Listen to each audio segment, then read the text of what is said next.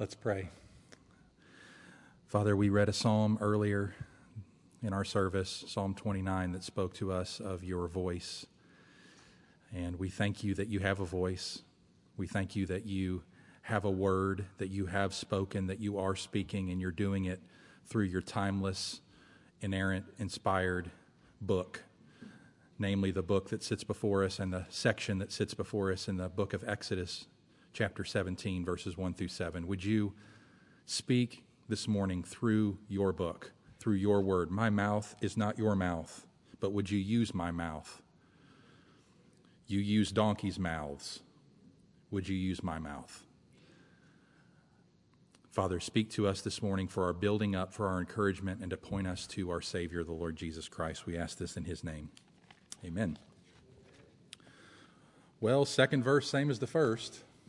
This week, the people of Israel are continuing to grumble in the wilderness. This is the third account of such grumbling. It started in chapter 15. Really, their grumbling started back even before chapter 15, but the most recent episodes have been in chapter 15 with the water that was bitter, and they grumbled about that, and then lacking food in the wilderness in Exodus 16, and they grumbled about that. And we saw last week how the Lord promised to provide manna for them daily and quail occasionally as they were journeying through the wilderness. And now God has led his people to a place called Rephidim, which is another stop on their journey to Sinai as they make their way from the Red Sea through the wilderness to that mountain. And Rephidim means resting place.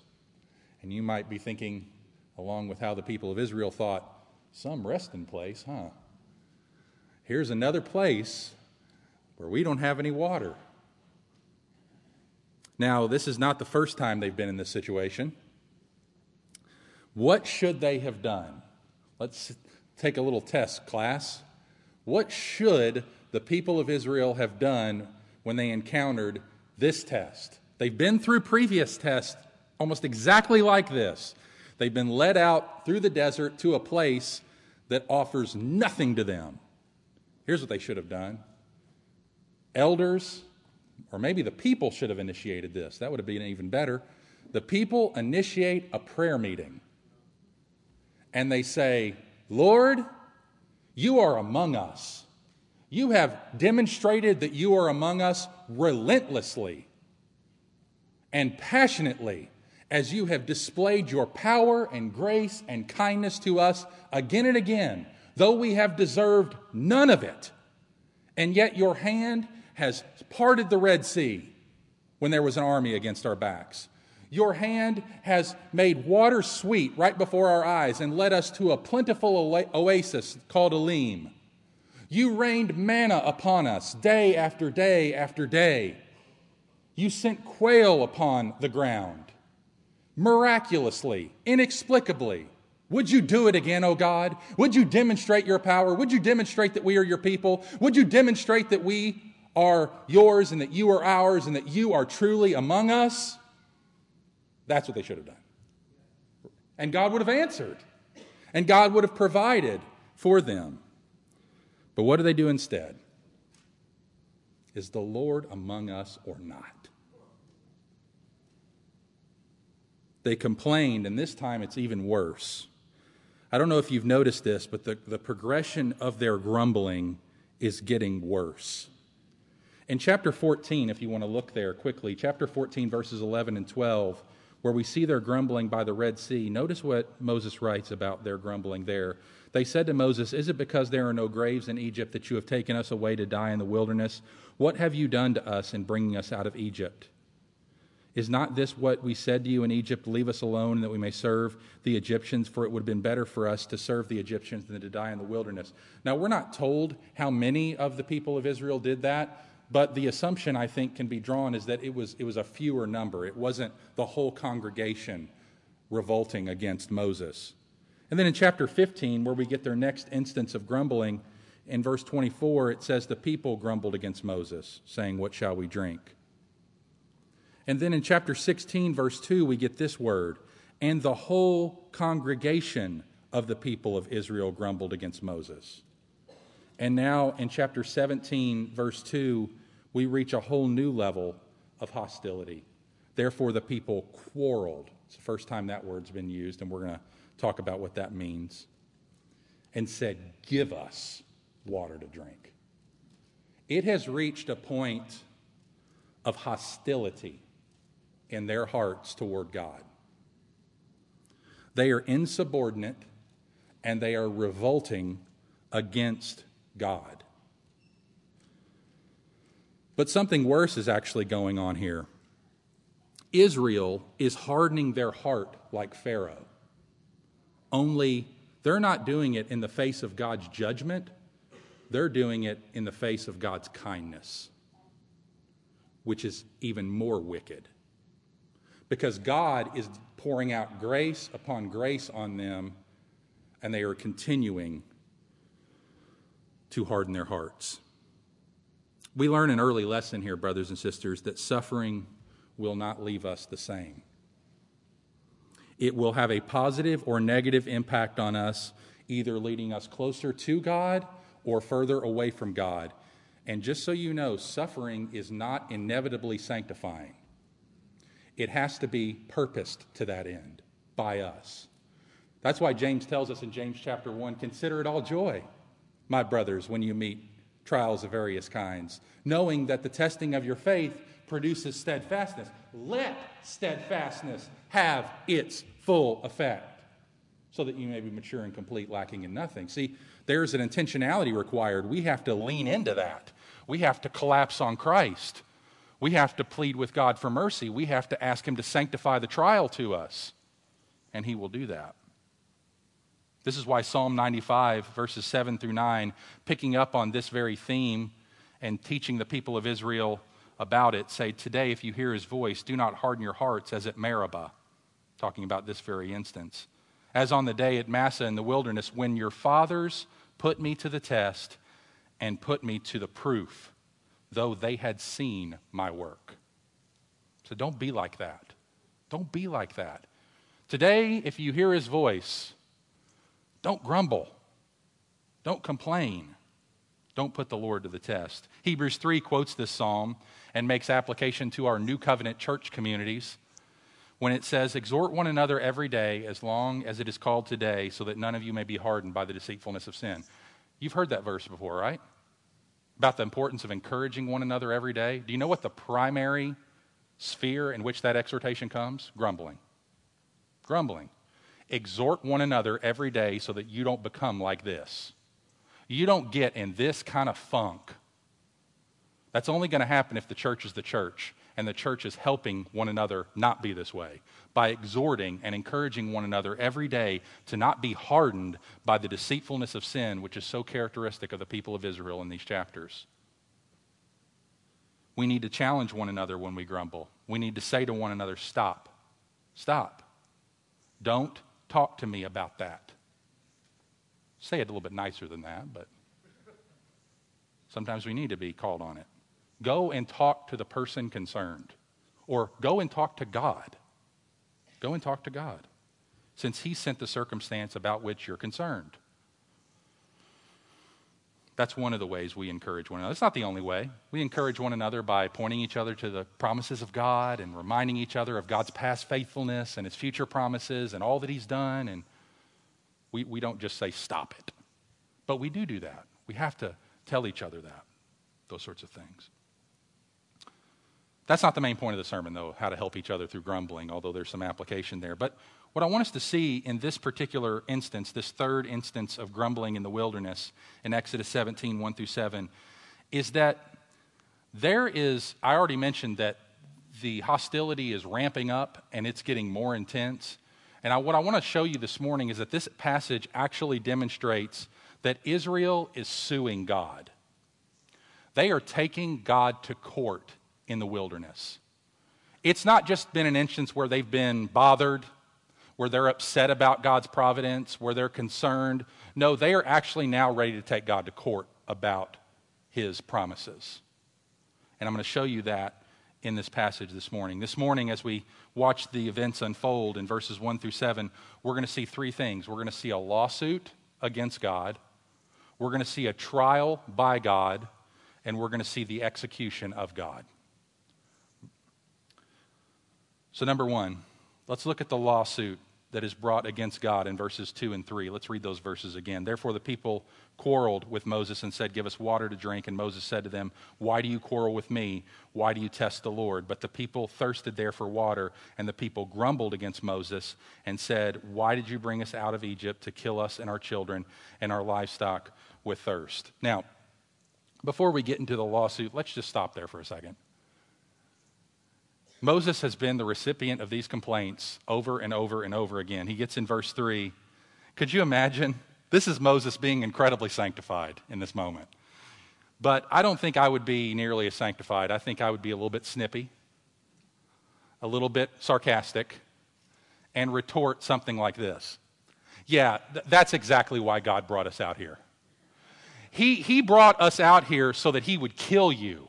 Because that's what he's demonstrated over and over again, is his desire to kill you. In fact, when you were in Egypt, he killed you there, didn't he? And then when he brought you out and in the Red Sea, he drowned you. Remember how you were under that water? Remember how you were buried under it and it wasn't the Egyptians? Oh yeah, and when he brought you to the water, remember how he didn't change it? Remember how he made you drink that nasty water just so he could make you suffer and so you would heave and die and hopefully get dehydrated and die in the wilderness and then vultures come and pick at you? Remember that? And then when we were out there in the wilderness and we didn't have any food and remember how he didn't give you anything and he watched you wilt and then he filmed a video about it and he was like, let's show the starving children over in the Middle East. Like, let's do that because that's what really brings God pleasure, is watching his children wilt away and suffer. He didn't say all that, but I mean, that's what they're doing. That's what they're accusing God of. They're bringing a lawsuit against him. They're bringing a legal charge against God through Moses. Moses is being charged as God's representative, but it's ultimately God who is the one on trial. Now, why do I say they're taking him to court? You didn't see a judge here. There's no gavel. There's no attorneys. There's no jury that we see. There's no courtroom. How's it a trial? Well, I want you to notice a couple of words. The first word is in verse 2, quarrel. And it's used twice. And also the word test, when he says, why do you test the Lord? Then if you go down to verse 7, you see these words show up again, why they called the place Massah and Meribah, because of the quarreling of the people of Israel and because they tested the Lord. So these two words, quarrel and test, are very important. First, the word test. The people tested God. Now, before we get to the meaning, just think about this for a second. This is a dangerous role reversal. God is the one who is testing his people. We never have the right to test God, except when he tells us we can test him, like Malachi 3, right? Concerning giving, he says, test me. But that's his invitation. But we don't get to just test God on our own terms. It's God's role to test us, not our role to test God. And what does it mean to test God? Well, it's to put him on probation. It's to withhold trust from him until he gives further evidence for his trustworthiness. So they're really putting the Lord on probation. They're saying, you haven't given us any real evidence to trust you. You've never proven yourself faithful to us. And then the word quarrel is used in other contexts, especially in the Old Testament, to mean to charge or to bring a suit against, a lawsuit. It has legal connotations. The Hebrew word used in these verses is the term for a covenantal lawsuit. Israel is taking God to court for a crime they believe he has committed. Israel is suing God for breach of contract, or we might call it covenant breaking.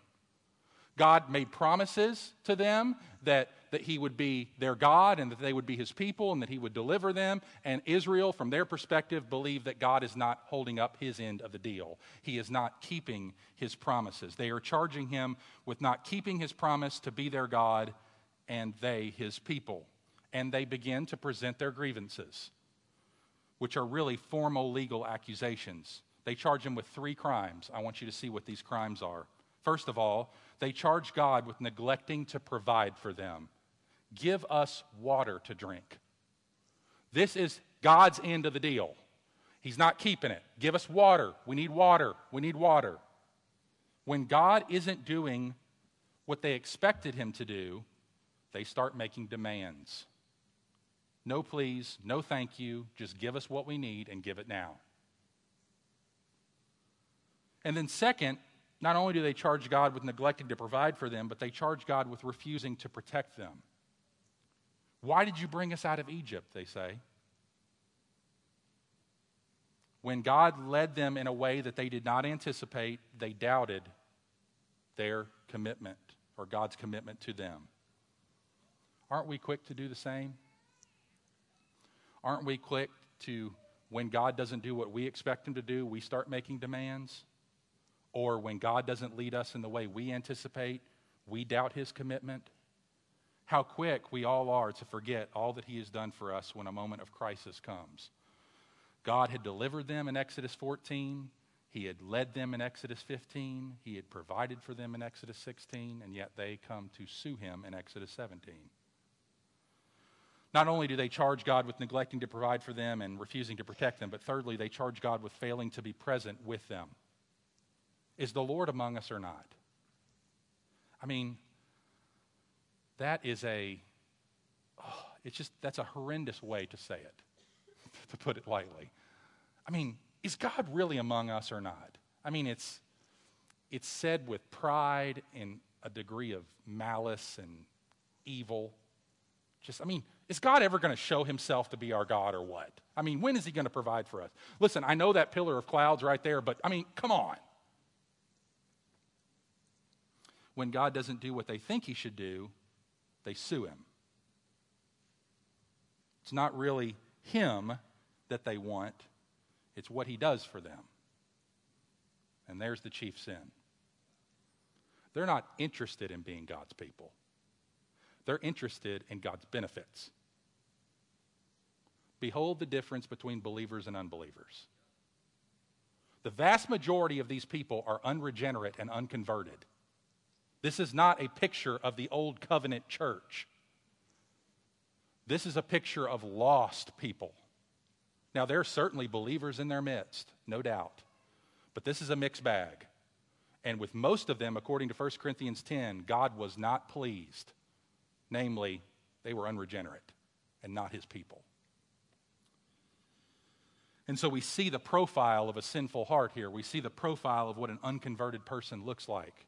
Demanding from God, saying that God hasn't done anything for them, provided for them, withholding trust from God until he actually does something that they approve of. They're not interested in serving God on God's terms. That's the difference between a believer and an unbeliever. An unbeliever submits to God's terms and says, Lord, whatever terms you have, that's the ones I want. An unbeliever says, I'll serve God if, or I'll do this if. But we try to smuggle in some of our perspectives, or we morph God into a different image that he's not at all. Well, my God would never do that. That's because your God doesn't exist. The substance of the accusation they are making is essentially boiled down to this. They're alleging that God has committed a capital offense of murder. He's being accused of abandoning Israel to die in the wilderness. That's their case. And they've tried to present evidence to show God's guilt. People often put God to test in this way. We demand that he prove himself to us. Instead of starting with God and evaluating our experience from his point of view, we begin with ourselves, starting with our circumstances, and then judge God on the basis of that and demand that he explain himself. It's the wrong way it works. C.S. Lewis observed it this way many years ago when he wrote, "The ancient man approached God as the accused person approaches his judge. For the modern man, the roles are reversed. He's the judge. God is in the dock. He is quite a kindly judge if God should have a reasonable defense for being the God who permits war, poverty, and disease. He's ready to listen to it. The trial may even end in God's acquittal, but the important thing is that man is on the bench and God is in the dock."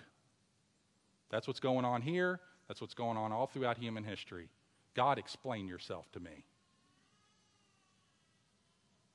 We don't have to explain ourselves to God, but God has to explain himself to us. So that's the lawsuit. That's the lawsuit. And it's founded upon the most inappropriate and unjust grounds imaginable. It is a pseudo-suit if there ever was one. I mean, any competent judge would condemn them for even bringing a suit like this. This God of blameless integrity you are accusing of the worst possible offenses. Let's see what God does. Point number 2, we've seen the lawsuit against God. Now let's look at the trial by God. God's going to convene the trial. The trial's already started, but God's going to move in now and begin interacting with the people. So look at verse 4. So Moses cried to the Lord, "What shall I do with this people? They are almost ready to stone me." You notice that? There's another evidence that we got a trial going on because they're getting ready to execute God's representative for the capital offense of murder. And they're going to murder the one whom God has chosen to represent him. So that Moses is doing the right thing here. He's going to God and saying, what shall I do?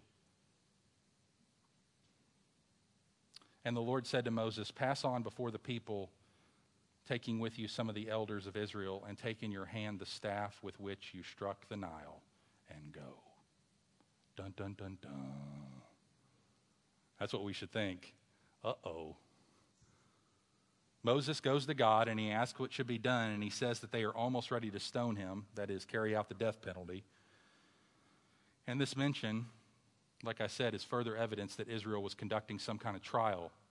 But it's clear from other passages of Scripture that speak of this incident that Moses and Aaron did not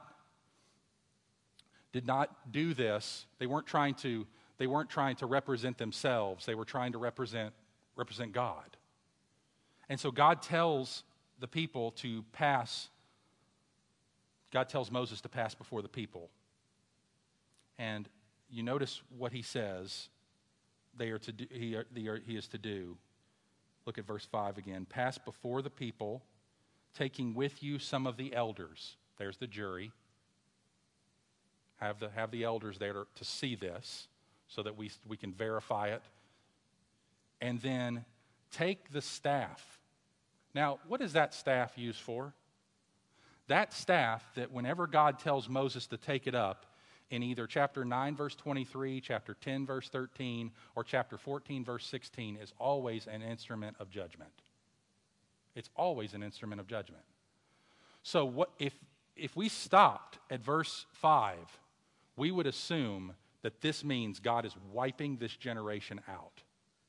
Moses is being commanded to go and take the elders with him and pass before Israel, and he's going to do something. He's going to strike the ground. It's just going to open up and swallow them up. Or something like that's going to happen. Or he's going to raise the staff, and the pillar of cloud that's above them is going to throw fire down upon them and burn them all to a crisp. I mean, something like that. That's what we should expect when we read Moses, get the staff. Get the staff. We shouldn't be thinking, oh, something really good's going to happen here. No, something really bad's going to happen here.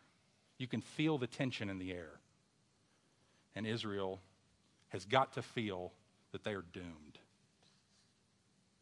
But what does God do? Look at verse 6. We've seen the lawsuit against God, the trial by God. Now I want you to see the execution of God. The execution of God. Verse 6. "Behold," God says to Moses, "I will stand before you there on the rock at Horeb. And you shall strike the rock, and water shall come out of it, and the people will drink." And Moses did so in the sight of the elders of Israel. Again, the jury being present. Verse 7, "And he called the name of the place Massah and Meribah because of the quarreling of the people of Israel, because they tested the Lord by saying, 'Is the Lord among us or not?'" So let's spend some time in verse 6. Notice what God says first. "Behold, I will stand before you there on the rock of Horeb." God says that he is going to stand before Moses. Again, role reversal. The people are testing the Lord should be testing them. God stands before Moses stands before God. But God is saying here, I'm going to stand before you. Now, throughout Scripture, in legal context, this is usually This phrase, I will stand before you, usually means a guilty criminal who must stand before God. For instance, Deuteronomy 19:17. Then both parties to this dispute shall appear before the Lord, before the priests and the judges who were in office in those days. So it's the presentation of the verdict. So by God standing before Moses, he is saying, okay, here's the verdict. And again, the tension is in the air because they don't know what Moses is doing. But God has told Moses that he is going to stand before Moses and he's going to get on the rock. So this is obviously some sort of visible manifestation or theophany of God. We don't really know what's going on here, but God says he's going to put himself on the rock before Moses. However, in this trial, it is God who is standing in the guilty place. He stands before Moses, taking Israel's place on the rock. Though innocent, he is substituting himself for the guilty. Now, we're going to come back to this more in a minute. But keep your eyes on Jesus and be thinking about him as we come to that part. I will stand before you on the rock, he says. And what is Moses to do? He says, and you will strike the rock. Now, before we get to the strike part, what's Horeb? What's the significance of Horeb? Look back at chapter 3, verse 1. Hold your finger, Exodus 17, go back to chapter 3.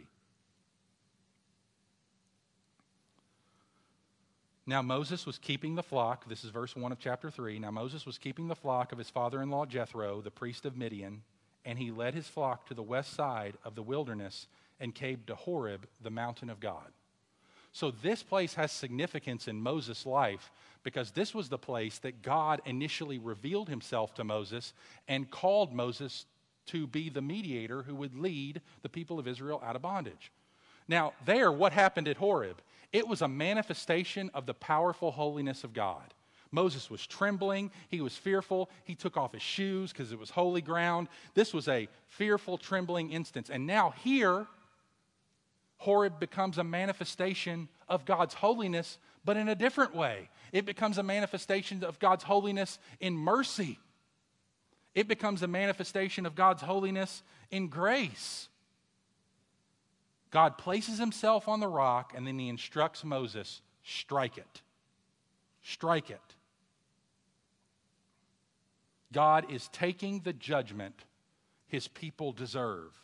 He is telling Moses to judge him, to send the plagues down upon him for his people's grumbling and unbelief. And then what happens? Water will come out and the people will drink. Now, what is going on here? What is this? I mean, granted, this is not unusual. This shouldn't be unusual. God has always responded so far in Exodus 15, 16, and now 17 to the grumbling of his people with grace. We saw what he did with the water in chapter 15. We saw what he did with the food in the desert in chapter 16. Now we're seeing what he does with the water again in chapter 17. But this time, because it has reached a new level of hostility and a new level of where God is being sued for breach of contract, where he's being told he's a covenant-breaking God, what does God do? He gets on the rock and he judges himself. He judges himself. What does that point us to? Brothers and sisters, that points us to Christ. Because it was on the cross that God judged himself. Turn with me to 1 Corinthians chapter 10. We've been bouncing back and forth between Exodus and 1 Corinthians 10, it seems, the last several weeks, and that's mainly because 1 Corinthians 10 is the New Testament teaching on what Exodus 17 is really all about. 1 Corinthians chapter 10 and verse 1. we read the following: "For I do not want you to be unaware, brothers, that our fathers were all under the cloud, and they all passed through the sea." This is talking about the Exodus. Verse 2, "And all were baptized into Moses in the cloud and in the sea, and all ate the same spiritual food." That's Exodus 16. "And all drank the same spiritual drink." There's Exodus 17. "For they drank from the spiritual rock that followed them, and the rock was," say it. See, it's nice when you don't have to make this stuff up, right? When the apostles of the New Testament tell you what a story means. And this story tells us about Christ. This story tells us of a God who is willing to be judged for his people's sins. A God who is willing in mercy and grace to say, instead of them paying the penalty, let me pay the penalty. Instead of them absorbing the judgment, let me absorb the judgment. Instead of them taking the wrath, let me take the wrath. And that's what's happening here. God is symbolically demonstrating his willingness to absorb the guilt of his people in and on himself. And we see this in Christ supremely, because Christ is the God-man. Christ is the Son of God who came to do this very thing, to live a perfect life and die a sacrificial death on the cross, so that whoever would turn from sin and embrace him as Lord and Savior would be forgiven of their sin, restored to fellowship with God, and have their iniquity and guilt atoned for. It's the gospel. This is why we read in Deuteronomy 33:8 the summary of what Exodus 17:2 says. "You tested him at Massah. With him you quarreled at the waters of Meribah." And Deuteronomy chapter 6, verse 16 says, "You shall not put the Lord your God to the test, as you tested him at Massah." And this is why we read in Matthew chapter 4, "Then the devil took him," Jesus, "to the holy city and set him on the pinnacle of the temple," Jesus, "on the rock," taking way up high, putting him on the temple. "And the devil says to him, 'If you're the Son of God, throw yourself down. He'll catch you.' He said he will command his angels concerning you." Satan quoting the very word of God back to Jesus. And then Jesus quoting the very word of God back to Satan says, "You shall not put the Lord your God to the test." You know why he's doing that? Because of Exodus 17. Because they did, and we did. Before we came to Christ, we lived on our own terms. We wanted God, but as long as he bowed to us. But then when God brought us to himself, we submitted to God on his terms, and we did that because Christ drew us. Because Christ fulfilled the law for us. We put the Lord our God to the test. The people of Israel did. Christ didn't. And you know why Christ didn't, as Tim Hoke says to the kids at Heritage Christian School so often? Because he knew you would. He knew you would. He knew I would, and he didn't. And then what happens when when the rock is stricken? Water comes out. What happened when Jesus was stricken in John 19? Water. Out of the side. But also, according to Psalm 105, verse 41, God opened the rock and water gushed out. And it flowed through the desert like a river. Oh, if that were not a testimony of the value of the work of Christ. He was stricken and it gushed like a river in the desert. It wasn't just a trickle. He didn't strike the rock and it's like, all right, come on kids, let's get it. Oh, trying to get something. No, it gushed. The rock broke open and rivers flooded the desert. This is what Christ did. As a result of Moses striking the rock, the water flowed out. It gushed out. It flowed through the desert for the people to drink. And the people will drink and have their thirst assuaged. God is judged so that people can get water without God judging them. Just as Moses struck the rock, instead of striking his people, the water flowed out to save them. So Jesus was struck by the rod of God's justice for our salvation. And instead of striking the rock, God struck himself in the person of his Son. And what happened as a result of that? John 4:14 says, "But whoever drinks of the water that I will give him will never be thirsty again. The water that I give him will become in him a spring of water welling up to eternal life." John 7, verse 37 and 38, Jesus says again, on the last day of the feast, the great day, Jesus stood up and cried out, "If anyone thirsts, anyone." This is a great feast. This is a huge amount of people. And he says, any of you in this whole area want to come get in on this? There's plenty of water to drink. Plenty of water. Never to run out. Let him come to me and drink. Whoever believes in me, John 7:38, as the scripture has said, out of his heart will flow rivers of living water. Jesus is a magnificent Savior. He is an abundant Savior. He has enough righteousness and pardon in him to forgive multitudes of millions, because he was stricken and out of him flowed rivers of water. This is what one Scottish preacher in the 18th century said, commenting on Christ's work here. He says, "The water flowed when the rock was smitten, not in scanty measure, but in large abundance. The miraculous stream was not exhausted, though many 100,000 men with their herds drank it. Nor were the dry places of that sandy desert able to imbibe the copious moisture. So inexhaustible is the fullness of Jesus Christ, from which all sorts of men, the Jews, the Gentiles, the barbarians, the Scythians, the bond, the free, may receive all sorts of blessings. You are not restricted from him, O children of men. This river of God, which is full of water, can never run dry, nor be exhausted, however abundantly we drink of its refreshing streams." Listen, brother and sister, struggling with sin, feeling like, I did it again. He's going to run out of mercy for me. I'm never going to have enough to get there. You are going to so get there. You are going to have everything you need. You're going to have abundant supplies of mercy and pardon for every sin you will commit from this day forward all the way to glory.